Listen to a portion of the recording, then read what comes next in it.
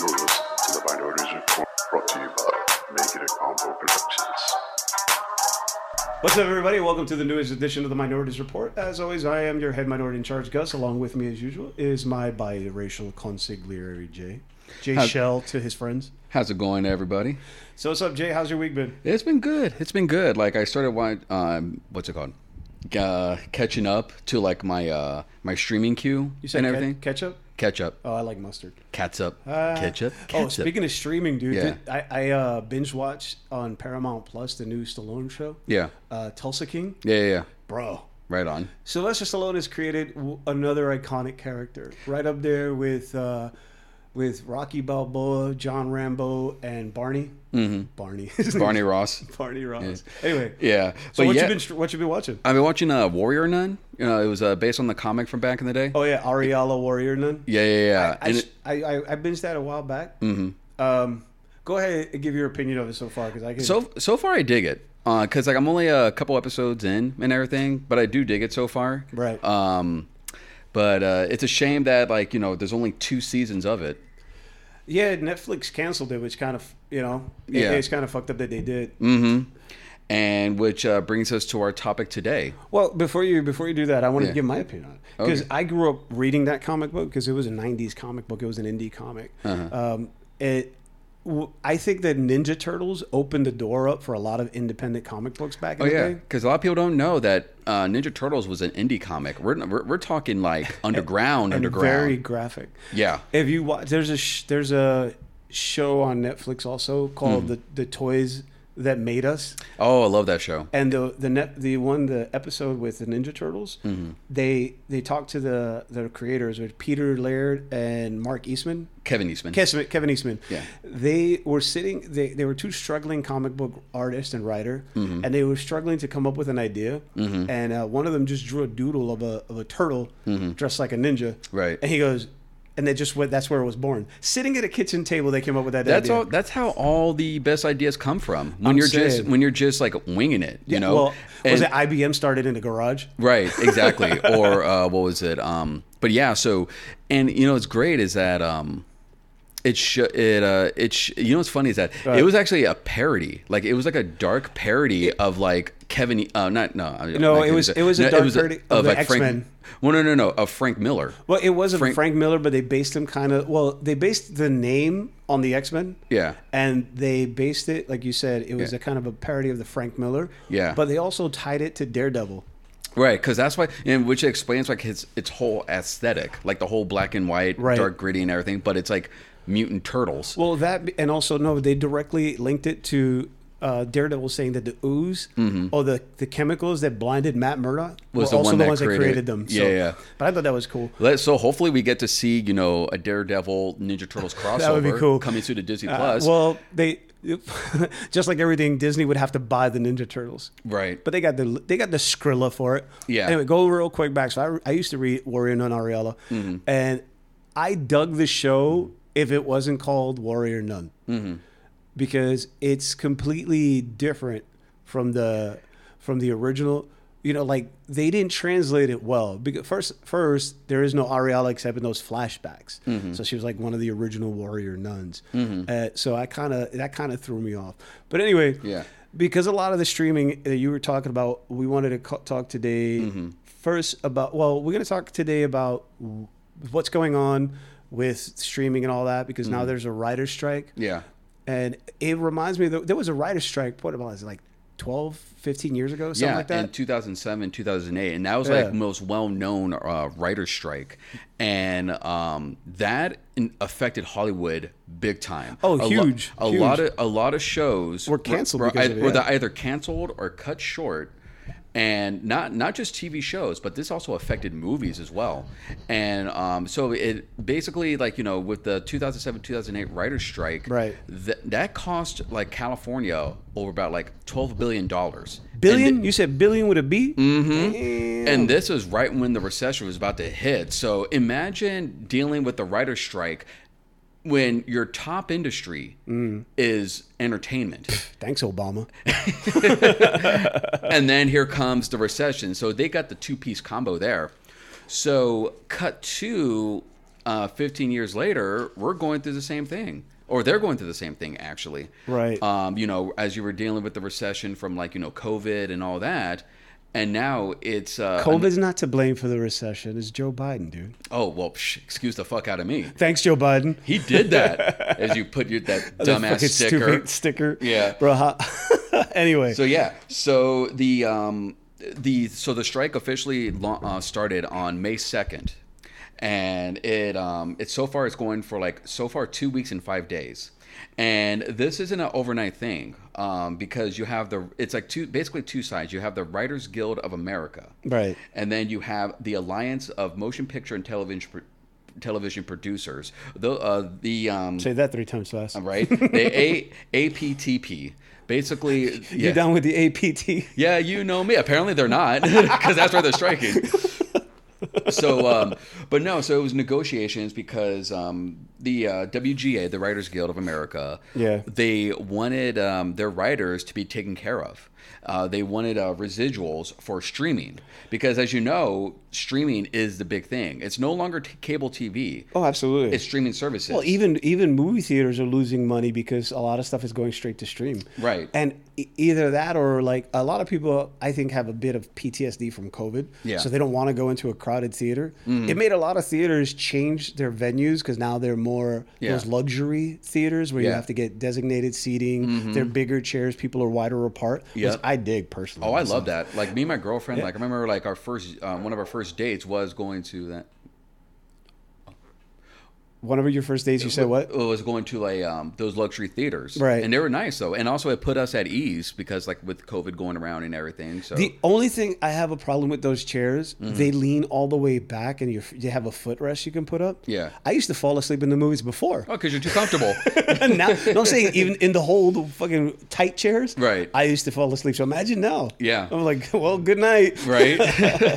No, but yeah, a lot of the local theaters changed to that. Yeah. But what I was saying, because a lot of theaters are losing money because of the COVID and people don't want to go to the theater. They go, well, I'll wait 2 months and it'll be on Disney Plus. It'll be on Paramount Plus. Right. So I don't have to go to the theater. And you're right. So you were saying about that. But yeah, so they so like the negotiations, basically WGA, they just wanted like their writers to be taken care of. And I'm gonna go into the writers a bit and everything in just a minute. But they wanted like compensation for streaming. They wanted address the abuses of mini rooms. I'll get into that as well as ensure appropriate television series writing compensation throughout the entire process of pre-production, production, and post-production. So in other words, right now they were paying them just to write it. Yeah. And because in the old format, if you wrote a TV show, once it aired, you would get residuals. And once it went into syndication, you would get residuals on every single episode you wrote in syndication. Yeah. Like take for example Jerry Seinfeld. I know he's not a writer, but Jerry Seinfeld, when his show went into syndication, he was making enough money that he doesn't even have to work anymore. Well, he was smart about that because he knew the big money was in syndication. Exactly. Because you get a good chunk of change whenever your show is like airs reruns. Like, I mean, like your brother, for example. My brother still gets residuals from movies that he did like 10 years ago. Yeah. They're not huge checks, but right. he still gets it. Right. But the thing is with old TV series, correct me if I'm wrong, I think it was this way. I think it's still that way. Once a show couldn't go into syndication unless it had 5 years of original episodes. Kind of. It had to have 100 episodes, 100 plus episodes. So yeah. But normally you hit 100 episodes in 5 years. Right. The average series is like 20 to 22 episodes. So that's why when shows, when they get canceled too soon and everything, they can't really get like the best out of residuals. Well, yes and no, because they can still go into syndication depending. Yeah. Because some shows go directly to syndication. One of the most famous ones is Baywatch. Right. Baywatch went directly into syndication. What syndication basically means is that they sell it to local theaters. I mean, excuse me, local TV stations. Networks, yeah. Local TV stations, and they can air it. So they were getting residuals from every local TV station that's airing it. Oh, but that's different though, because Baywatch was still going on in syndication. I meant that. Well, no, Baywatch was created for syndication. Right. Oh, no. Actually, it was created for network TV at first. Shut up. Yeah, NBC. Its first season was on NBC, primetime NBC. Really? Oh, yeah, must-see TV. and Oh, everything. so then it became a syndicated show after Right. that. 'Cause And- that didn't last 100 episodes. No, on NBC. no. Well, because like what's funny is that show started out as like a drama. Like we're Yeah, not- it was. Yeah. Then It was it like a became a serious parody drama of itself. It did, yeah, because that's what brought the viewers in. Yep. You know, I mean, who doesn't remember the slow motion beginning? Some people stand in the darkness. the creator. I actually read this interview like in a magazine. Like I think it was like Maxim or Stuff or whatever. But the creator admitted that he was high off his ass when he thought of the idea of the slow motion run. But it worked though. That was Yeah. like the. That's what like that's like what you think when you think of Baywatch and so, everything. so in other words, he writes like Seth Rogen. Yeah, high as High. fuck. Oh. Yeah. You I know- mean, when you look at the creator, he looks like a Seth Rogen type. You know who was like that way too? Believe Yeah. it or not, Alf. Yeah. Oh my God. Do not get me started on the backstory of Bro, Alf. Dude, the creator of Alf. He was out of his fucking Oh, mind. yeah, no, he was high on heroin half the time he was writing. Yeah, but he also had like almost like a what do you call it? He was like Batman. Yeah. One of his villains, Yeah. Scarface. If for folks that don't know, the puppet? Yeah, Yeah, for yeah, folks yeah. that don't know, Scarface was a first it was a puppeteer. I forgot the name of the His puppeteer. name is a ventriloquist. Yeah. That's the name of the villain itself, is a little old man. Yeah. And then he created this puppet named Scarface. Yeah. And then Scarface is the one in control. Yeah. But it's he has a split personality. Yeah. So Scarface, who he talks through with his second personality through the puppet, Yeah. is the one quote unquote in control. He's the mob boss. That's how it was with Paul Fusco, the creator of Alf. yeah. The So, creation became bigger than the creator. Right. Yeah. Absolutely.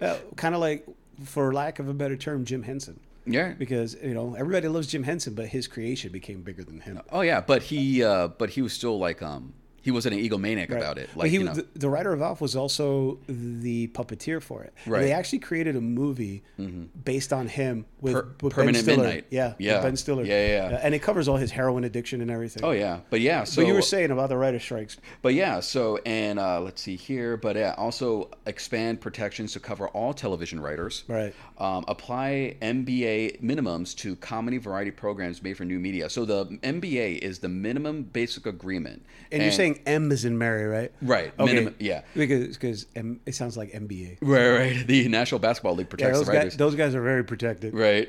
Oh, yeah. But yeah, so basically it was established a minimum wage for television and film writers. Mm-hmm. So in television, the MBA only applied to those who wrote for broadcast shows Right. and not for streaming. So for example, if you were a writer for, let's say, like, late night with Stephen Colbert Mm-hmm. or Jimmy Kimmel and everything, you were protected.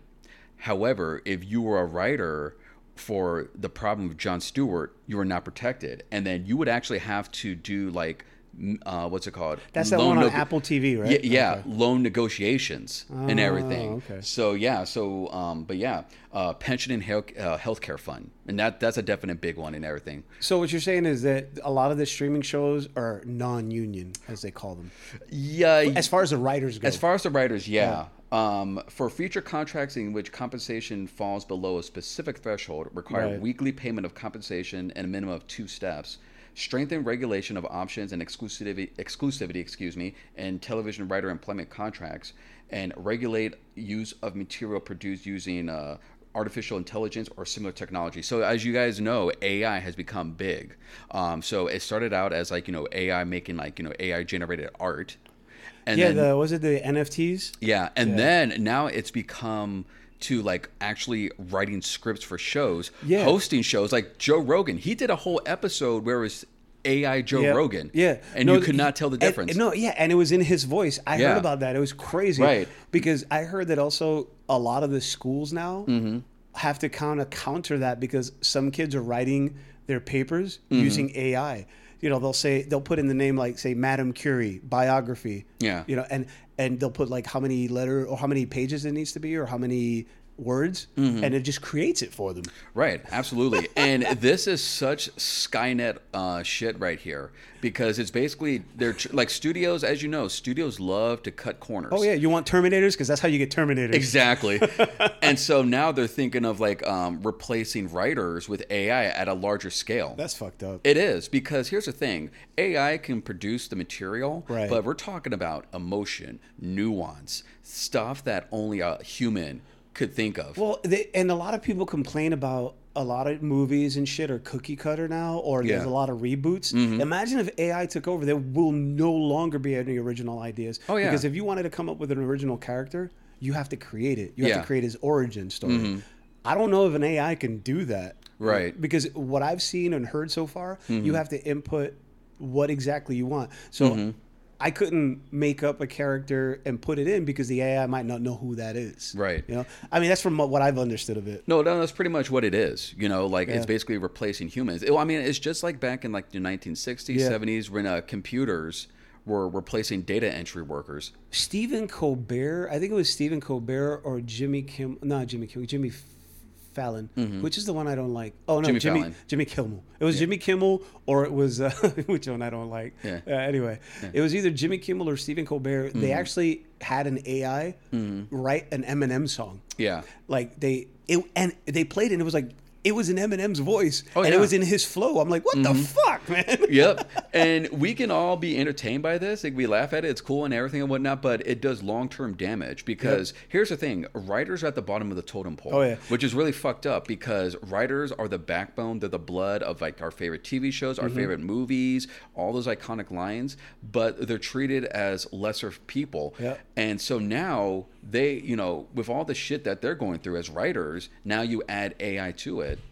Right. It's crazy. But to touch on back to the song, I was like, as soon as I heard that and it sounded so good, I was like, oh, Lars Ulrich thought Napster pissed him off. Oh, I'm saying. We don't need you anymore.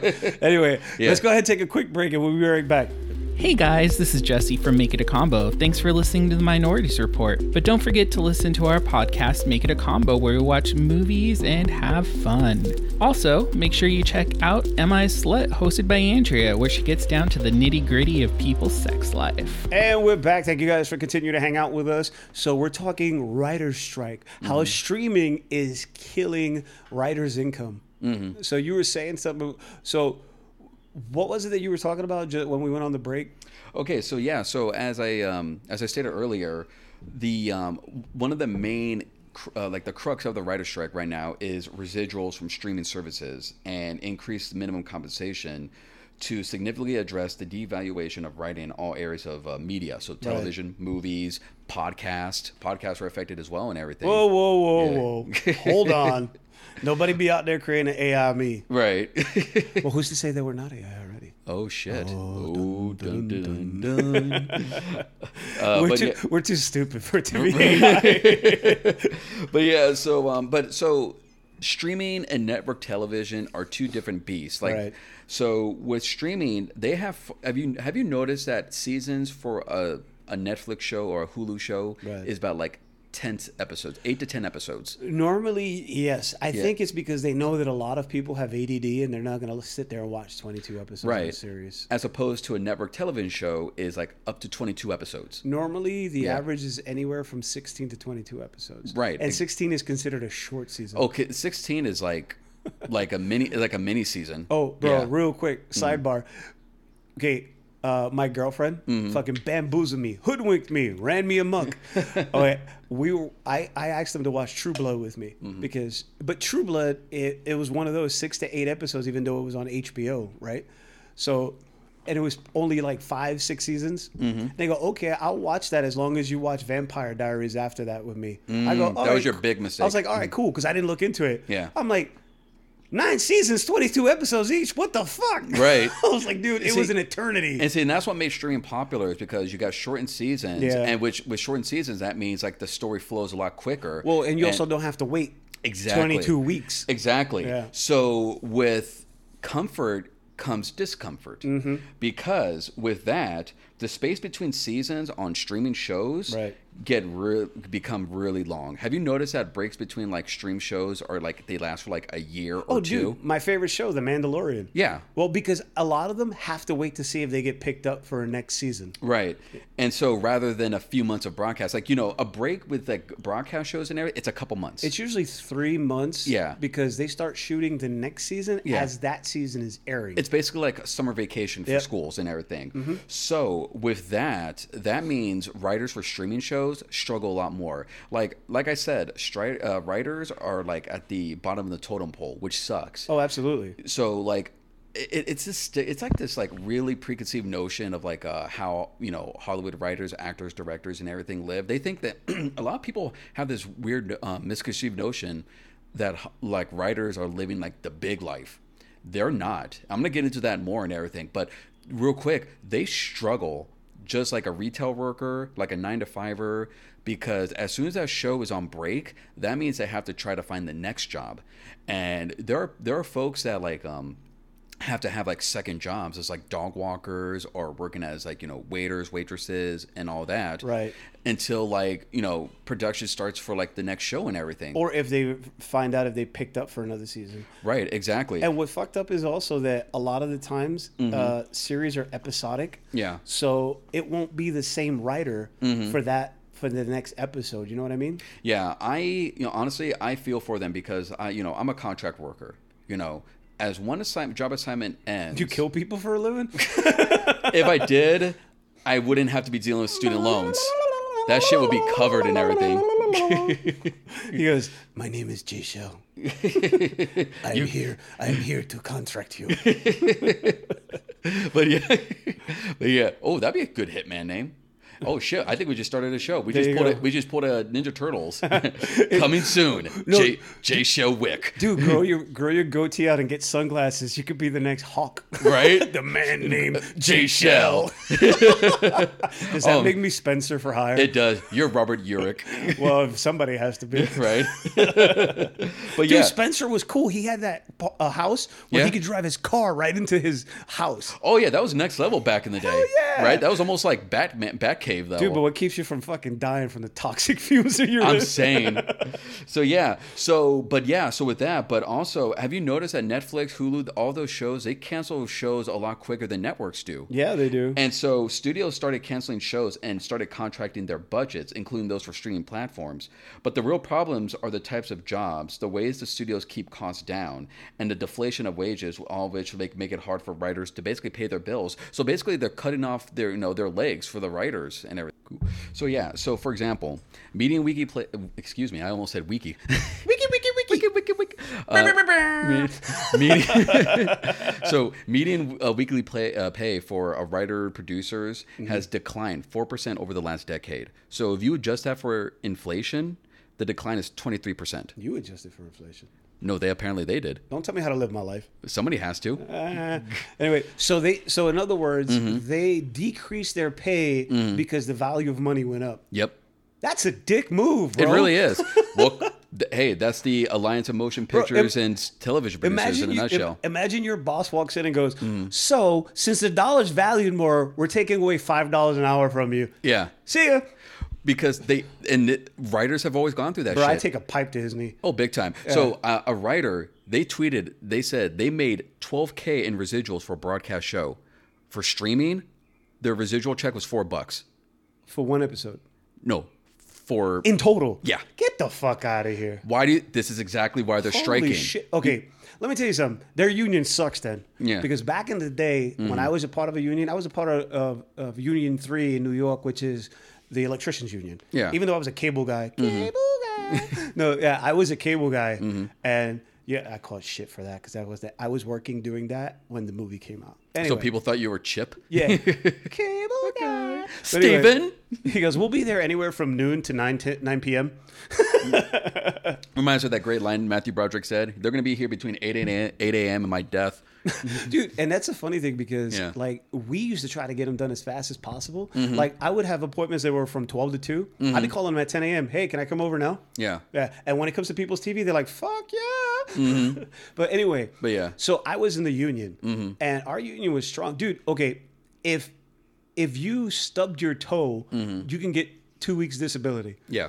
And you still get paid because the union was strong. And we used to get a raise every year because of the union. I fortunately never had to go on strike because in New York, the unions are super strong, especially when it comes to construction, electricians, all that shit. Yeah. Dude, I worked for another company doing cell phone work and we went into a union building. We were non-union. And we went into a union building where they were constructing the whole inside of the building. And they go, "Hey, what union are you guys in?" And we're like, "Oh, we're not union." Yeah. The guy went, "Stop." Everybody stopped working. Yeah. I'm talking about the electricians, everybody, the wall guys, people installing everything. They all stopped working. And they said, "We are walking out until you guys leave." Yeah. I'm like, we'll just leave then. Whoops. And that's how they are. They can just walk off. Yeah, and honestly, like the WGA, they try to fight the good fight. They try to like work with the system and everything, but the system always works against them. Yeah. Like the WGA, I see it as the Rebel Alliance, and the Alliance of Motion Picture and Television Producers are the Empire. Yeah, because but in their case, it's more like. but yeah, and actually, it's funny you mentioned non-union workers because that gets into like the next part of the issues is address the abuse of mini rooms. Mm-hmm. So mini rooms are like little like okay. So you got a traditional writer's room. Right. Traditional writer's room is about like 8 to like 10 writers, and they or depending on like the level of experience on staff and whatever. Right. So that's like the main writer's room. They're the ones that craft out the scripts that just pretty much like lay like the foundation of like the show, movie, whatever. So they plot it out. Exactly. Gotcha. You got your showrunner, you got your associate writers and everything. So the mini room helps polish those scripts. Okay. And those ones, there's just like 2 to 3 writers, and they're non-union, and they're just folks that just want to get a job. So this helps them out. Get a job. Right. And so, yeah, they help the showrunner polish like the first 2 to 3 scripts. So basically, the writers in the mini room, they like their work does a lot in the long run because we get those iconic lines, we get those better shows and everything. Because if you imagine a show if they started off the script that was originally used, it'd be awful. Oh yeah, it'd be awful. And some movies would be like 3.5 hours long. Yeah. So the WGA feels that the mini rooms shouldn't be a thing because those writers should be as part of the writers' room as like the other writers are. That doesn't make sense though. Well, here's the thing though. The reason why the mini rooms are abused is because again, the studios are trying to cut corners. Oh, I see what you're saying. Because if a mini writer changes it enough, the first original writer don't get paid. Yeah. Because it's not your creation anymore. Right. Well, it's which just is fucked up. Yeah. Well, it's just like with like when you work construction, when you have when they hire guys who are not part of like the construction crew, they're non-union. They just we just need somebody to help with like roofing. Well, what and I would everything. compare it to actually is what do you call it? Remember back in the day, Marvel Comics? Yeah. When the before Image was created, they were paying one time for an artist or a writer to create a character, and then not paying them after that as far as like the appearance of the character. That's why they created Image Comics, because all those guys were like, we're not getting paid, and we don't get to keep our creations. They like when Deadpool was created, Rob Liefeld created Deadpool, and Marvel keeps it.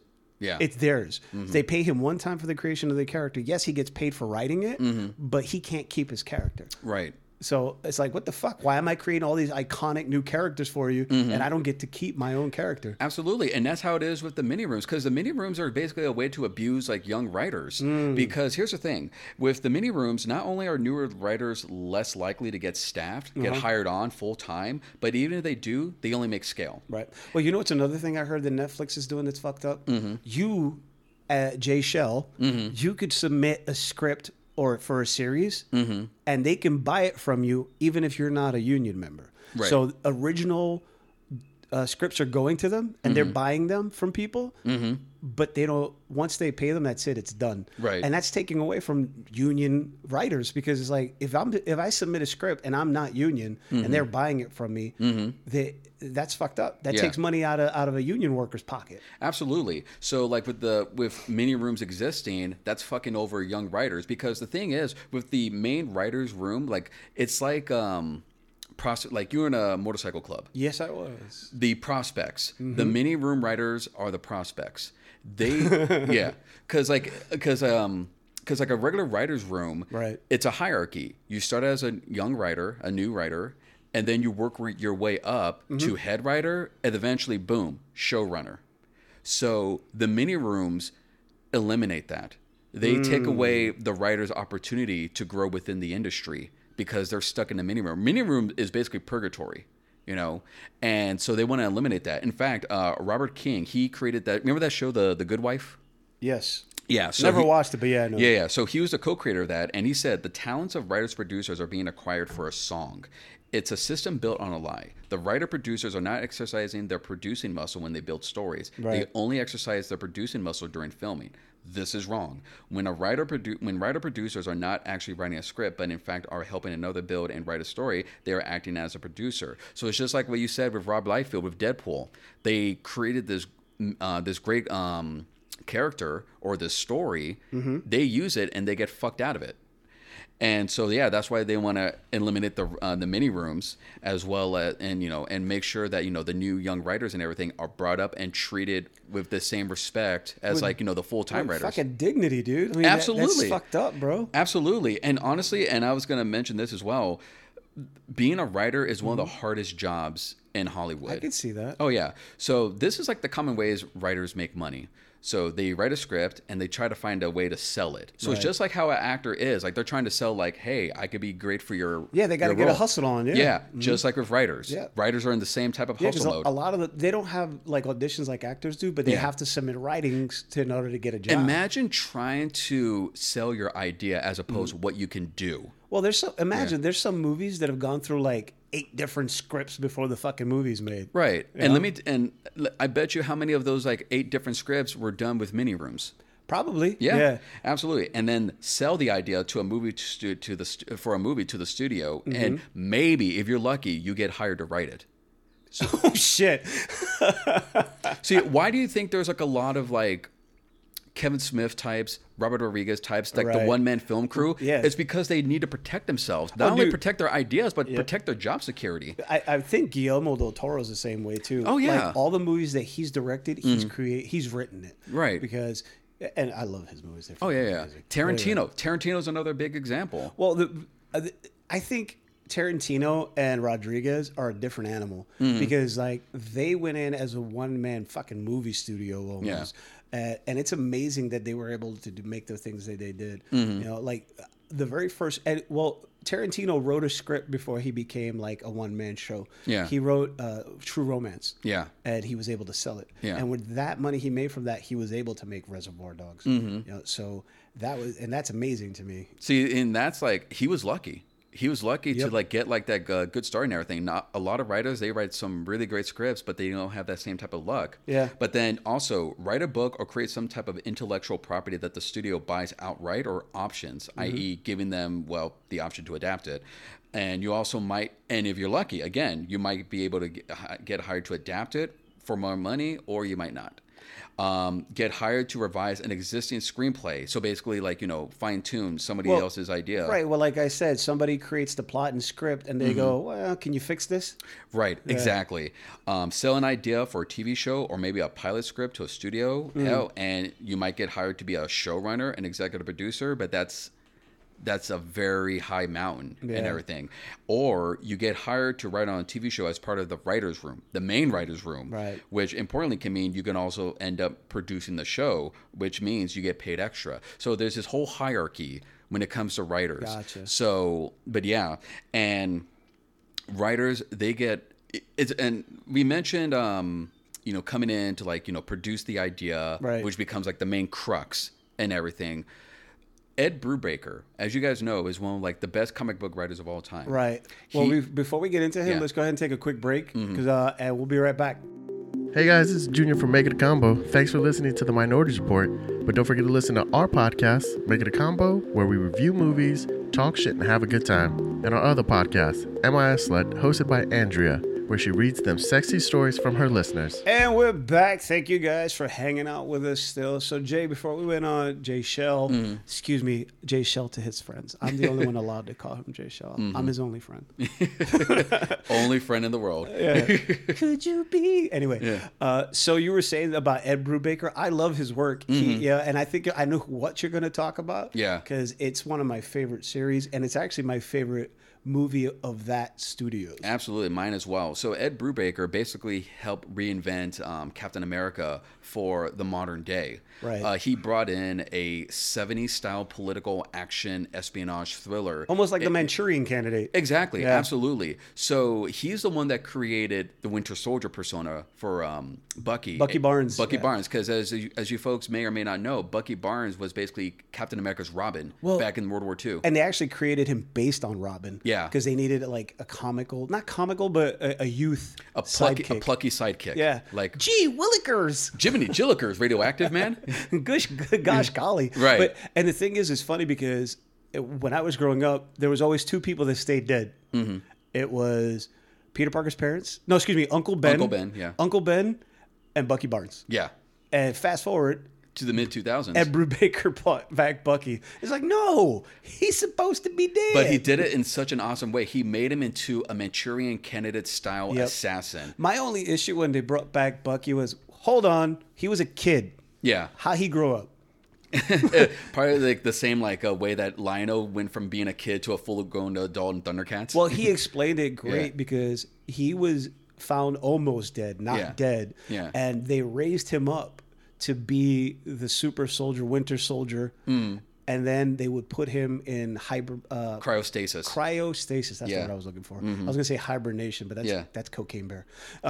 So anyway, and that was a great explanation of it. Yeah, absolutely. And then that led the Marvel Cinematic Universe, the MCU, to adapt it as The Winter Soldier, the Captain America sequel, which is one of the best, not only just MCU movies, but superhero Oh, movies. no. It is the best Yeah. in the MCU. Yeah. The best. Yeah. And come at me, bruh. Yeah. But like, it was phenomenal because was, it dude. helped. It helped create a different tone for Captain America. It helped modernize Steve Rogers. Yeah.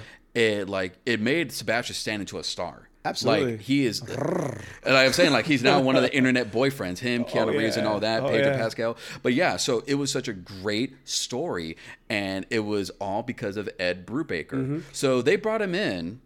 He cameoed in the movie as one of the Hydra scientists. Yes. They used like his story to as for like the script and everything. Here's where the sad story comes in. Bro, they use one of his lines directly from the comic book. Yeah. When Captain America goes, Bucky, and he turns around and goes, who the hell's Bucky? Yeah. And even the angle that they filmed it at is exactly the panel from the comic book. See, now this is where the next part is going to get very sad. So, with all that iconic moments that he helped provide, he was not invited to the premiere of Winter Soldier. Dick. Not at Dick all. Not even ticket. move. You know, he had to reach out to Sebastian Stan to get a ticket in. Wow. Imagine recreating a classic character that's now like one of the staples of the MCU, Yeah. one of the favorites because people love Bucky. Bro, But- he's almost on the Ryan Reynolds, everyone simps for him. Yeah. And you see Bucky cosplayers at almost every con. Actually, Yeah. no, let's strike that. Every con, not almost. I think it's because like he said, he's iconic, Yeah. but his design, Yeah. which I'm sure Ed Brubaker had a hand in, is one of the best designs I've ever seen in a comic book character. And the writer didn't even get a fucking invite to the popular kids table. But Sebastian Stan, you're saying is the man? Oh yeah, Stan, man, Yeah, plan. gotcha. So, and that's just one. Green eggs and ham? Sorry. Right. So that's just one other writer's story. It's fucked up, dude. Here's another one. Have you guys ever watched The Bear? The Bear? Yeah. Cocaine Bear? No. What is with you in Cocaine Bear? I don't know. Dude, you know what I heard that's based on a true event? It is, yeah. But Anyway, getting back to what you're saying. Okay, so The Bear is a new show on Hulu. Oh no, an FX, I believe.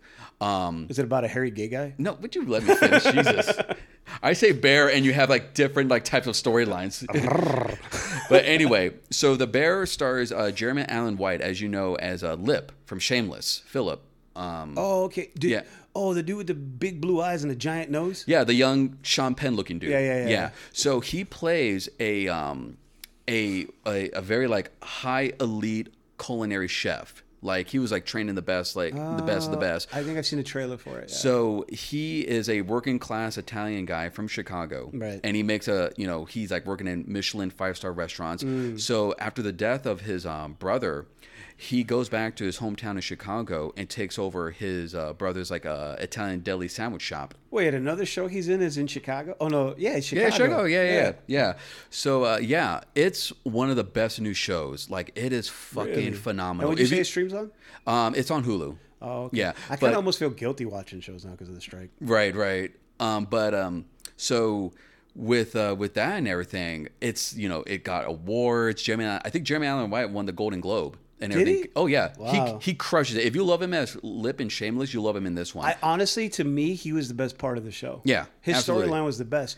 Imagine being an intellectually superior member of your family, Yeah. but you have to struggle because they can't take care of themselves. It was an R-rated Malcolm in the Middle, if you think about it. I mean, yeah. So anyway, Alex O'Keefe, who is a staff writer for The Bear, he lives in a very small, cramped apartment, and he doesn't get paid very well, even though he's one of the writers of one of the most acclaimed shows running right now. At the Golden Globes, he had to put a bow tie on layaway. Wait, hold on. A bow tie on layaway. Yeah. That's like, at most, like a $50 item. Yeah. Damn, that's fucked up. Again, Ed and Alex are two examples of writers who get completely fucked over because the studios always want to cut corners. They don't want to take care of their, they don't want to provide like compensation for the writers. They don't want to take care of them. And writers, again, they're the backbone. They're the fucking blood of these TV shows and these movies, and they're getting dicked over. Yeah, Ed Brubaker's gotten fucked over twice then because a lot of comic book writers. They had to create an organization that takes donations to help writers who have retired for comic book creators because they get paid to write the one like a writer. They get paid to write that one issue, and that's it. Yeah. And artists too. But anyway. But yeah, so this is why they strike, because of stories like that. Pension and healthcare I mentioned and everything. And but yeah, so a lot of people are complaining like, they're writers, like they should be happy and everything. They got a job. Like they can barely have a job because if a show ends or is in break, again, they have to scramble to get another job. If they're lucky, that's why they have to moonlight as like dog walkers, waiters, waitresses. It's like when I used to work at GameStop, and GameStop employees get treated like shit. The only way you can make a living if you're a GameStop employee is if you're a store manager. If you're a key holder or assistant manager or a game advisor, you get fuck all. I've worked with assistant managers that had to moonlight with like second jobs while like working at GameStop. It's no different from writers. And this is why they strike. And honestly, this isn't the first strike, as we've mentioned. There have been several other strikes. One back in the 1960s, in the 80s, in the 2000s. And you know what it's always about? Money. Residuals. Yep. So back in the 80s, when the writer's strike was going on, it was due to residuals from home media. When VHS Betamax became big, yeah, the writers didn't get compensation for that, and syndication as well. Yeah. And then going to flash forward to the 2007-2008 writer's strike, it was about residuals for, again, home media, but this time DVD collection sets. Remember back in the 2000s? Yep. All those shows released like those like DVD box sets, sets, box sets and everything, and those sold like hotcakes. I remember buying like the Boondocks box set, Chappelle Show, Living Color. I owned every South Park season up to 10. Yeah. And I owned every Family Guy season, I think, up to like 8. Yeah. So those made obsessed. those made the creators and the studios so much money because this is before streaming. Like folks were able to like watch their own shows and binge watch and everything because of those DVD box sets. But the writers didn't get any of that. Right. That's fucked up, dude. It is fucked up. Yeah. So that's why they strike. And honestly, I don't blame them. Honestly, I believe writers are treated unfairly, and they deserve every compensation. They deserve healthcare plan.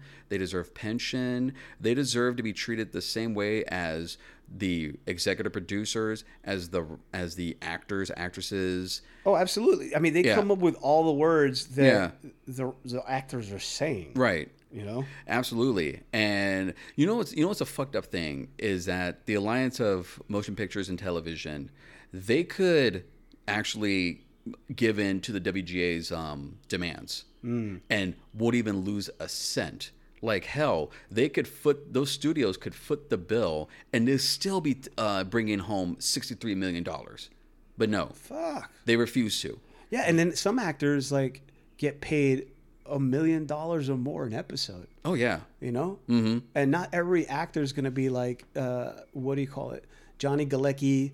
What's the guy that played Sheldon? yeah. Oh, Jim Parsons. Jim Parsons and Yeah. Penny. I forget her. Oh, Kaylee Cuoco. Yeah. They took a pay cut for the other actors to be able to come up to their level because they were getting paid more than the other actors. And when they found out, they said, "Wait a minute, what?" Yeah. Same thing with the cast of Friends. Yes, they said cut our pay and give them more. Yeah. Yeah. And so, but the writers are getting fucked over. But speaking of actors, there's a lot of them that are coming out in support of them. Absolutely, absolutely. And let me tell you, like it warms my heart to see actors like fighting the good fight for alongside the writers. So it's a who's who of folks picketing. So Fred Armisen, Curtis Armstrong, as you know, as Booger from Revenge of the Nerds, Rachel Bloom, what was it? John Cryer, John Daly, Nino Dobrev, Fran Drescher, The Tina devil Fey, himself, Lucifer, Tom Ellis. Tom Ellis. Yeah. Tina Fey, Gina Gershon, Clark Gregg. I love this. Manny Patinkin. Bro, Manny Patinkin Yes. is the man, dude. Inigo Montoya is the Yes. shit. Let me tell you. Let me try to find it real quick. But You know what it is? He's gotten to the age where he's got no fucks to give. Oh, and yeah. he lives comfortable. So he goes, yeah, I'm going to say whatever the fuck I want. oh, absolutely, Yep. absolutely. Let me try to. But yeah, so he's striking. Rob Lowe, Natasha Lyonne, Cynthia Right. Nixon, Constance Marie, Bob Odenkirk, motherfucking Saul Goodman is fighting. Saul Good, man. Yep. Patton Oswalt, Cal Penn, Kerry Preston, Sarah Ramirez, Michael Rappaport. It's just a long list of all of these actors who are so critically acclaimed, who have a strong influence in Hollywood. They know that how it is, how the struggle is. So they're joining the good fight and everything. And of course, you have folks, they're not picketing, but they're expressing their support. That's Drew Barrymore, Jennifer Coolidge, Stephen Colbert, Pete Davidson, Snoop Dogg. Snoop Dogg voices support for the writers. Edie Falco, Mark Hamill, Luke Skywalker himself. So long story short, almost every single actor Pretty much. out there. Yeah. In other words, if you're an actor that doesn't support them, you're an asshole. Oh, big time. So this strike, this means that writers cannot brainstorm. They cannot meet with like studios to like pitch. They could not, of course, write. They cannot fine tune a script, polish a script or anything. Basically, no work whatsoever. Right. And yeah, so, and not only, like I said, like this affect, you know how like the 2007 strike affected like a lot of shows and everything? This has as well, because a lot of shows have been, and movies so far have been affected by the strike. First one was Blade, the MCU Blade movie. That's on hold right now. Let's see, Good Fortune as well. TV shows, Abbott Elementary, 911. Abbott Elementary, by the way, fucking phenomenal show. I would recommend that as well, especially if you are a teacher or know folks who are teachers. American Horror Story season 3 has been affected. American Horror Story season 12. Oh, I was about to say American Horror Story is like in 12 seasons. Oh, you mean American Horror Stories? Yes, Oh, plural. okay. Yeah. Big Mouth. Yeah. Cobra Kai season 6 has been affected. That hurts because I love that show. But I understand. Daredevil Born Again for Disney Plus. Wow. The Connors, Family Guy. Oh, by the way, Family Guy. Seth MacFarlane, he spoke out like, I am not working on that show until the writers' demands are met. Yeah, good. Yeah. And he's like 2/3 of the voices on the fucking show. Absolutely. So, yeah. You take away Seth MacFarlane, you got no Family Guy. You got no American Dad. Nope. Grey's Anatomy, Handmaid's Tale, The Last of Us, Season 2, Night Court, Not Dead Yet, Power, Book 2, The Rookie. So a lot of fucking shows. Yeah. And a lot of popular shows. Stranger Things, No. Season 5 has been put on hold. Well, they're going to come back. The kids are 40. Right? It's going to be like the South Park post-pandemic special. But talk shows as well and everything. But dude, the impact writers have made to the industry is immense. The fact that this isn't the first strike speaks volumes about how greedy the studios are and how greedy the alliance of motion picture and televisions are. They've gone through this shit several hundred fucking times, and they still won't change their ways about how they treat writers. It's because they're not losing money. Yeah. Once they start losing money and they see that it's affecting their bottom line, that's when the strike will be over. But that's the thing. They've lost money before. I mentioned that they lost almost $12 billion with the last strike. Damn. They keep losing money. Stop biting the hand that fed you. So, in other words, just to wrap it up, Yeah. fucking Hollywood, get your head out your ass. Absolutely. Pay writers what they deserve. Absolutely. Writers, we're on your side. Keep fighting the good fight. You deserve everything that you guys asked for. I'm all about the unions, bro. Totally. I hate the fact that I live in a right-to-work state. Mm-hmm. Okay, for those of you who don't know, a right-to-work state basically means your employer can fire you for any reason. Mm-hmm. You can come in the wrong color shirt that day, and they can fire you. They don't have to have a reason. Yeah. When you're in a union job, they have to be able to support why they're firing. So anyway, but that's getting off track. Yeah. So I love unions, and I believe in the writers union. So I want to support them. I can't really do anything directly, but except for not watch, I guess, TV and movies. Right. Right, but no, like, I've done, creative writing as well myself. Right. It is a tough process. So imagine doing that as a 9-to-5 job. Oh no, dude! So, I've had movies in my head that I was like, "Oh, this would be great." I sit down with a paper and pen. I go, "I'm gonna write this." Yeah. And 2 seconds later, I'm like, "No, this is hard." And you know what? And honestly, you know what? As much as it's a bummer to like see like your favorite movies, TV shows being Right. like postponed and everything, it's for the right reasons. Yeah. Because if it wasn't for the writers being treated the way they are, we wouldn't be in this situation again. So in other words, it's like Chris Rock said, "I wouldn't do it, but I understand." Exactly. Anyway, guys, thanks a lot for hanging out with us. Remember to tune in to Make It a Combo every Monday with a new episode reviewing new movies. And, of course, on Wednesdays where Andy tells you the sexy stories from her listeners, go ahead and listen to Am I a Slut podcast. And be sure you come back every Friday to hear Jay Shell and myself as we give you the Minorities Report. So, for the writers, power to the people. And we will see you.